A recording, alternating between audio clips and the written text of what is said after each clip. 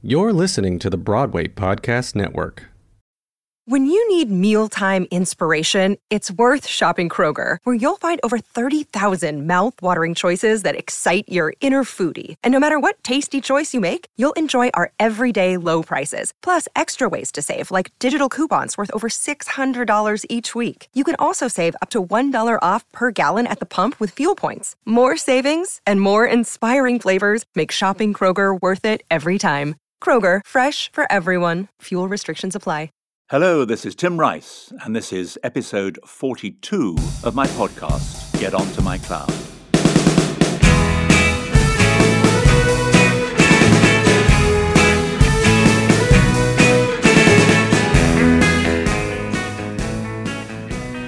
On the wall in my bathroom is a Theatre Royal Brighton poster for the week commencing Monday the 6th of November, 1944.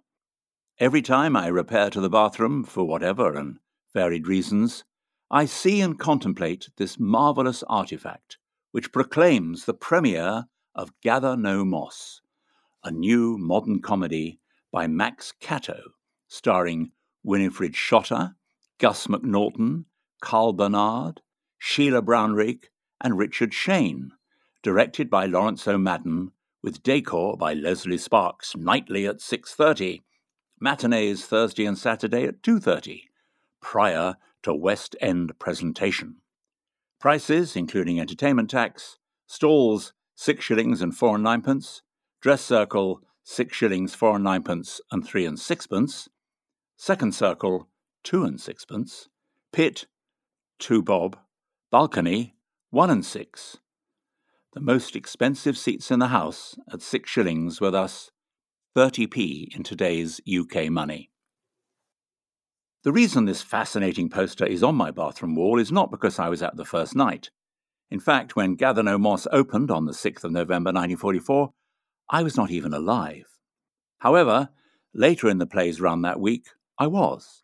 I was born just before curtain up on Friday the 10th of November 1944, and the framed poster was given to me 50 years later, on the 10th of November 1994, by my longtime manager and close friend, the late David Land, who owned the Theatre Royal Brighton from 1984 until his death in 1995. I've never seen Gather No Moss, and sad to say, not too many people ever did, as it failed to progress to the West End. In fact, it had rather a murky history, which in the light of today's, how shall I put it, uncompromising attitudes, makes it seem surprising that it even played in Brighton. It certainly wouldn't have a hope of getting on there today. Gather No Moss was originally entitled Ladies Like Them Bad, and only achieved a licence from the Lord Chamberlain in October 1944 after more than 6 weeks of complicated discussion. One of the Lord Chamberlain's readers described Gather No Moss as, quote, a silly, vulgar, farcical comedy which is tedious beyond words to read, unquote. A sidebar about the Lord Chamberlain. One of the duties for which the holder of this royal post was best known was the licensing of London theatres and the censorship of stage plays throughout the United Kingdom, a role that dated back to the reign of Queen Elizabeth I, when the Lord Chamberlain was in charge of all court entertainments and even took the players under his personal protection. To assist him, there were 3 examiners who advised on plays submitted to them. This persisted until 1968, when Parliament passed the Theatres Act, abolishing censorship on the British stage.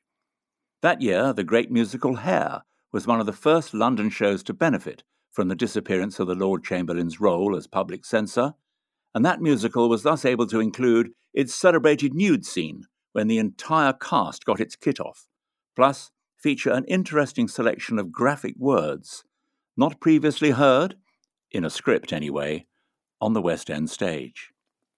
Anyway, back to Gather No Moss. It had a pretty salacious plot, which centred around divorcee Evelyn, played by Sheila Brownrigg, who is thinking of remarrying to Major Roderick Adams, Gus McNaughton, but understandably put off by the experience of her first marriage, in which her, quote, perfect pig, unquote, of a husband allegedly beat her. Dr. Garth Pendennis, Richard Shane, and Pendennis is hardly the most innocent surname to bestow upon a character, tells Evelyn that the Major, her possible second husband, is a bottom pincher who likes looking at dirty postcards and holds orgies in his flat. Unsurprisingly, these revelations don't help the Evelyn-Roderick relationship to progress, and the Major reacts in terms and actions that would never make it onto the stage today. I hope you're still with me.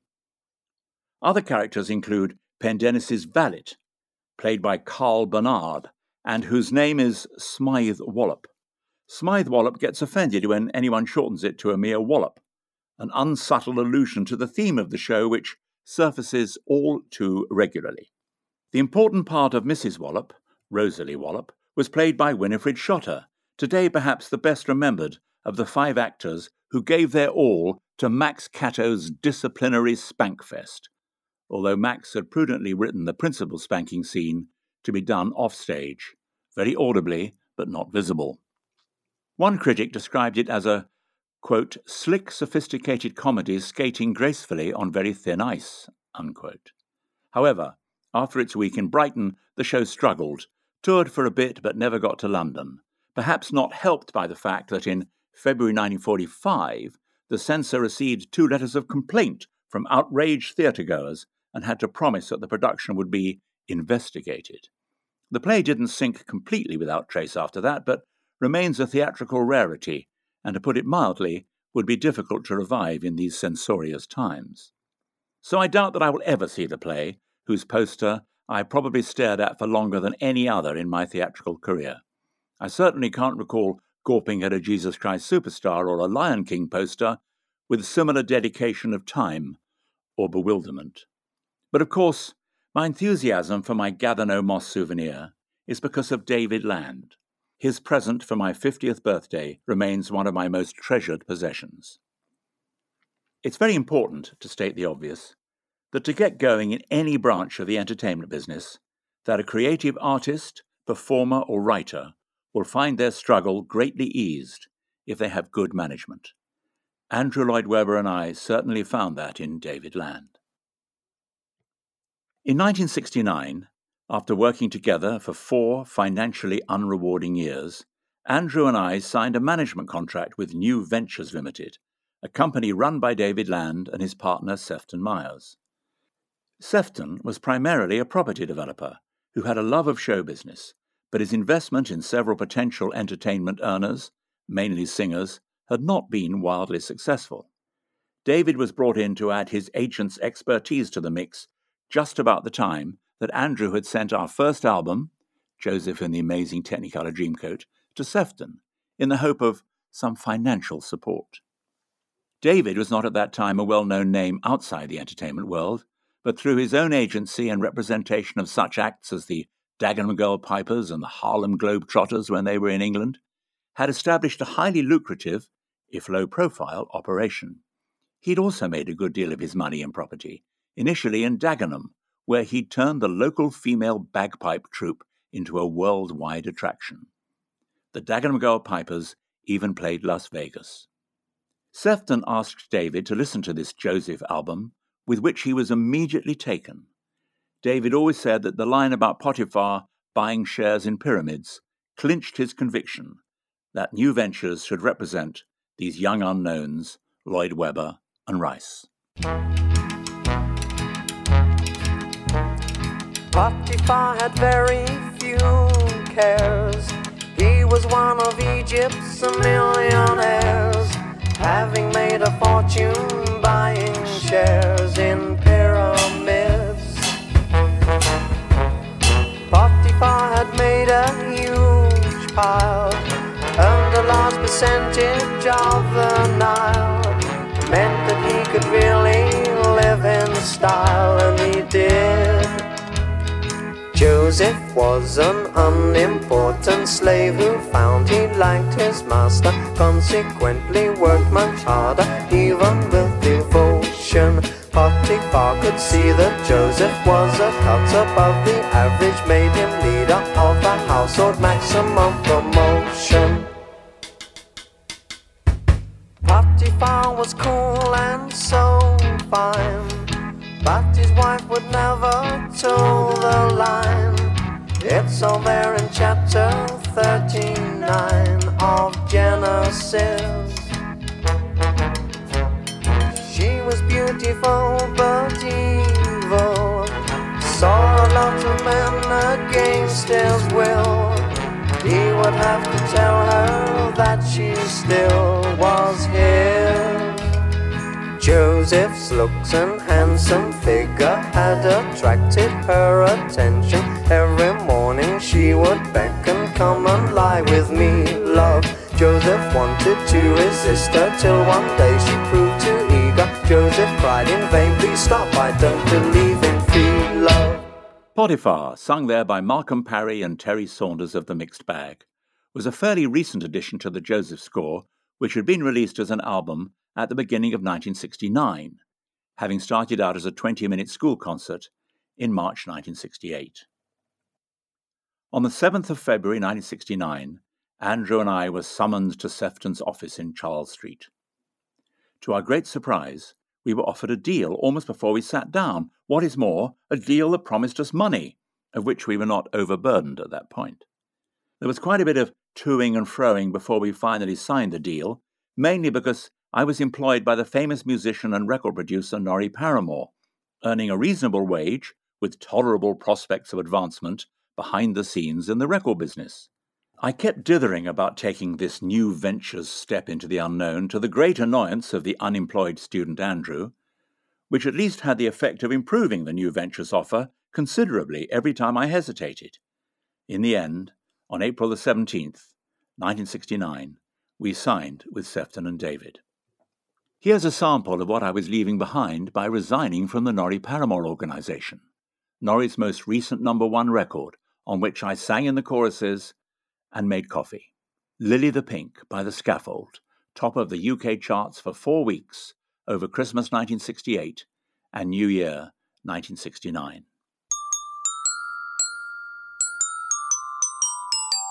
We'll drink to Lily the Pink, the Pink, the Pink, the saviour of the human race. For she invented medicinal compound, most efficacious in every case.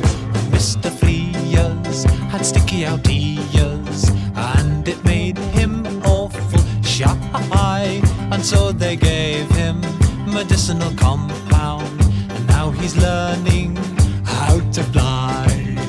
Brother Tony was known to be bony. He would never eat his meals, and so they gave him medicinal compound. Now they move him round on wheels. We'll drink to Lily the Pink, the Pink, the Pink, the saviour of the human race. For she invented medicinal compound, most efficacious in every case. Old Ebenezer thought he was Julius Caesar, and so they put him in a home where they gave him medicinal compound, and now he's Emperor of Rome. Johnny Hammer had a terrible sister, Hammer. He could hardly say a word, and so they gave him medicinal compound. Now he's seen, never heard. We'll drink to Lily the Pink, the Pink, the Pink, the saviour of the human race. For she invented medicinal compound, most efficacious in every case. Auntie Millie ran willy-nilly when her legs they did recede, and so they rubbed on medicinal compound. Now they call her Millie B. Jennifer Eccles had terrible freckles, and the boys all called her names. But she changed with medicinal compound. Now he joins in all the game.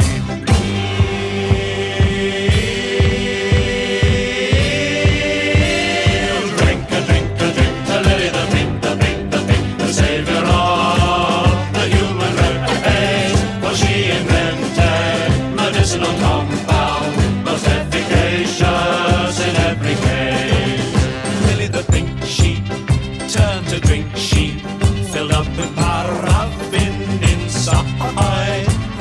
despite a medicinal compound, sadly Piccadilly died.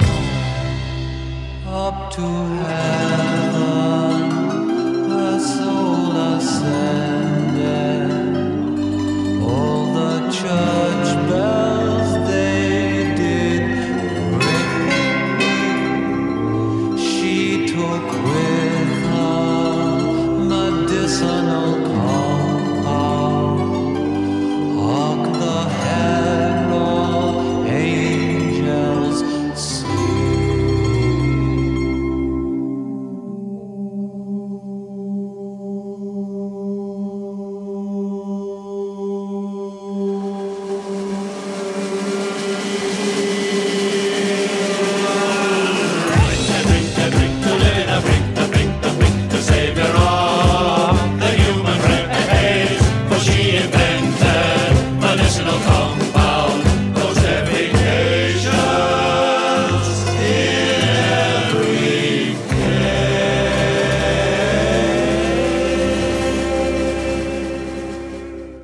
Our deal with Sefton and David turned out to be a great move for all parties involved, as within 18 months we were top of the American album charts, and within another year opening our first Broadway show, Jesus Christ Superstar. But tragically, Sefton did not live long enough to reap the full benefit of his wise investment. He was diagnosed with cancer just as things were beginning to happen with Superstar. I'm at least glad to say he lived long enough to know that his last show business venture had been the kind of success he had always hoped would match his property triumphs. Neither did he live to see the achievements of his extremely talented daughter Judy Tsuk, who established herself as a highly original singer and songwriter in the 70s. By the time we'd known David for over a year, I'd formed a deep affection for him. He was beyond doubt a one-off and became one of the most important influences in my life. David installed Andrew and me in a second-floor office opposite his in Wardour Street, where we could carry on with all the non-creative aspects of our work. David's office was so small and so untypical of a showbiz tycoon that we not unnaturally assumed the poor bloke must be struggling to make ends meet, doubtless financed heavily by Sefton. David liked to say that the decor in his office was early hideous. He shared his tiny domain with the distinguished orchestra leader and film composer Stanley Black, plus 2 secretaries crammed into a pigeonhole, and a murky back room stuffed full of Stanley's music going back to the war. Stanley did have a piano and a little breathing space in his room, but David, who hoarded for England, had great difficulty in pulling up a chair for visitors to his office without knocking over piles of ephemera, old records and tapes, toys, tins of sardines, airline bags and freebies, strange clothes and ancient photographs, snooker cues and footballs, all collected since his days of flogging reject crockery in Dagenham as Dave's Stores. His office was the forerunner of the car boot sale, and as the awards, posters and gold discs mounted during our long association, he was lucky not to have his office declared a health or fire hazard. David was most reluctant to venture out of his eyrie, thus, unlike every other manager or agent I've ever heard of, being extremely easy to get hold of. He was always there. He boasted that if anybody was prepared to come and see him in his office, they must genuinely want to see him, and would therefore be unlikely to waste his time. The only complaint I ever had about his premises was his refusal to switch from old-fashioned sandpaper-type lavatory paper to the soft but strong tissue kind. I can only assume he bought a consignment of 10,000 pre-war toilet rolls around 1946. I had no idea that he was a truly wealthy man until one evening in the late summer of 1970. I'd been working late in our Wardour Street office and found at around 7 o'clock that I was locked in, presumably by the last of the other occupants of the building to leave. I had no master key, and exit via the second-floor window was not a practical option. I rang David at his Crawford Street home, and he said he'd be around in 15 minutes. I sat at the window watching out for him. Maybe he'd be on foot, having caught a bus down Oxford Street, or in his wife's Mini. After a quarter of an hour, a huge Rolls-Royce purred gracefully down Wardour Street and stopped outside the office front door. David got out and released me. Once it was clear that this was David's car, I never worried about him starving again. David was above all a very funny man and totally unpretentious. He would joke that he was only interested in the acres, but while this was clearly one of his motivations, he had genuine appreciation of what was worthwhile and what was not. Like me and Andrew, he found that a lot of things he genuinely loved were highly commercial and popular. He pursued talents and ideas because he liked them, rather than because he thought they'd make money. They usually did, though. He was short, rotund, and I cannot think of him today without a smile on his face, and thus a smile coming to mine. The son of Polish-Jewish immigrants, he won a scholarship to the Davenant Foundation Grammar School in London. At the beginning of the Second World War, he joined the Royal Army Service Corps as a volunteer. His career in entertainment began in 1945, when he produced concerts featuring such wartime favourites as Vera Lynn, Anne Shelton, and his lifelong friend, Stanley Black. That year he married Zara Levinson, a graceful and beautifully spoken lady who was the perfect foil for his irrepressibility.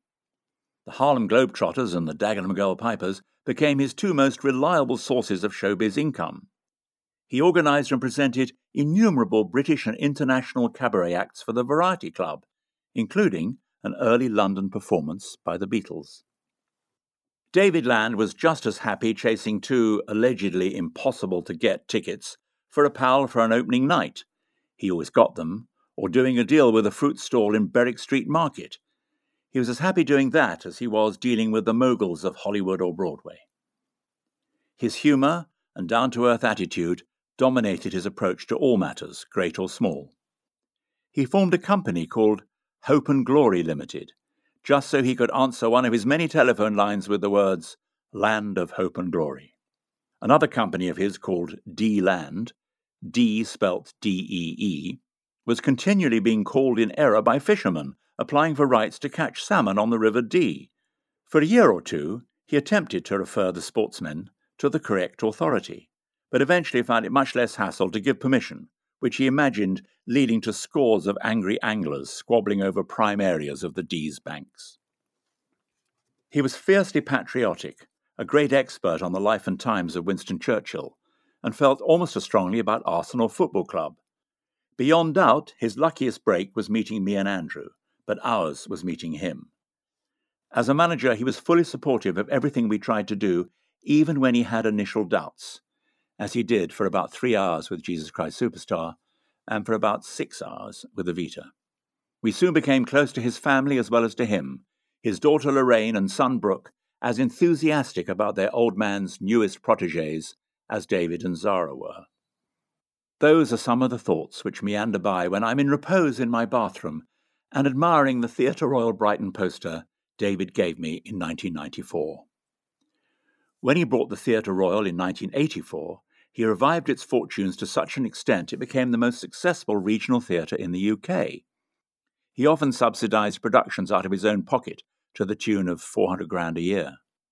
He founded the David Land Arts Centre and Studio there, which provided rehearsal, studio and workshop space for professional and amateur theatre companies alike.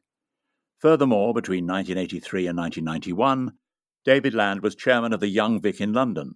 How he failed to be given a knighthood is utterly beyond me. He deserved one easily as much as Andrew and I did. None of the actors in that first production of Gather No Moss and their director are still with us. Now and then, notably Winifred Shotter, Sheila Brownrigg and Gus McNaughton, they crop up in old TV movies, and I'm able to imagine them coping with the challenge of Max Cato's slightly dodgy and now very dated comedy. I'm sure they delivered and sent audiences home happy, except for those two who complained in February 1945. I shall never see the play, but nonetheless, to this day it gives me plenty of enjoyable moments in a solitary situation, a chance to reflect on my good fortune in meeting Land of Hope and Glory.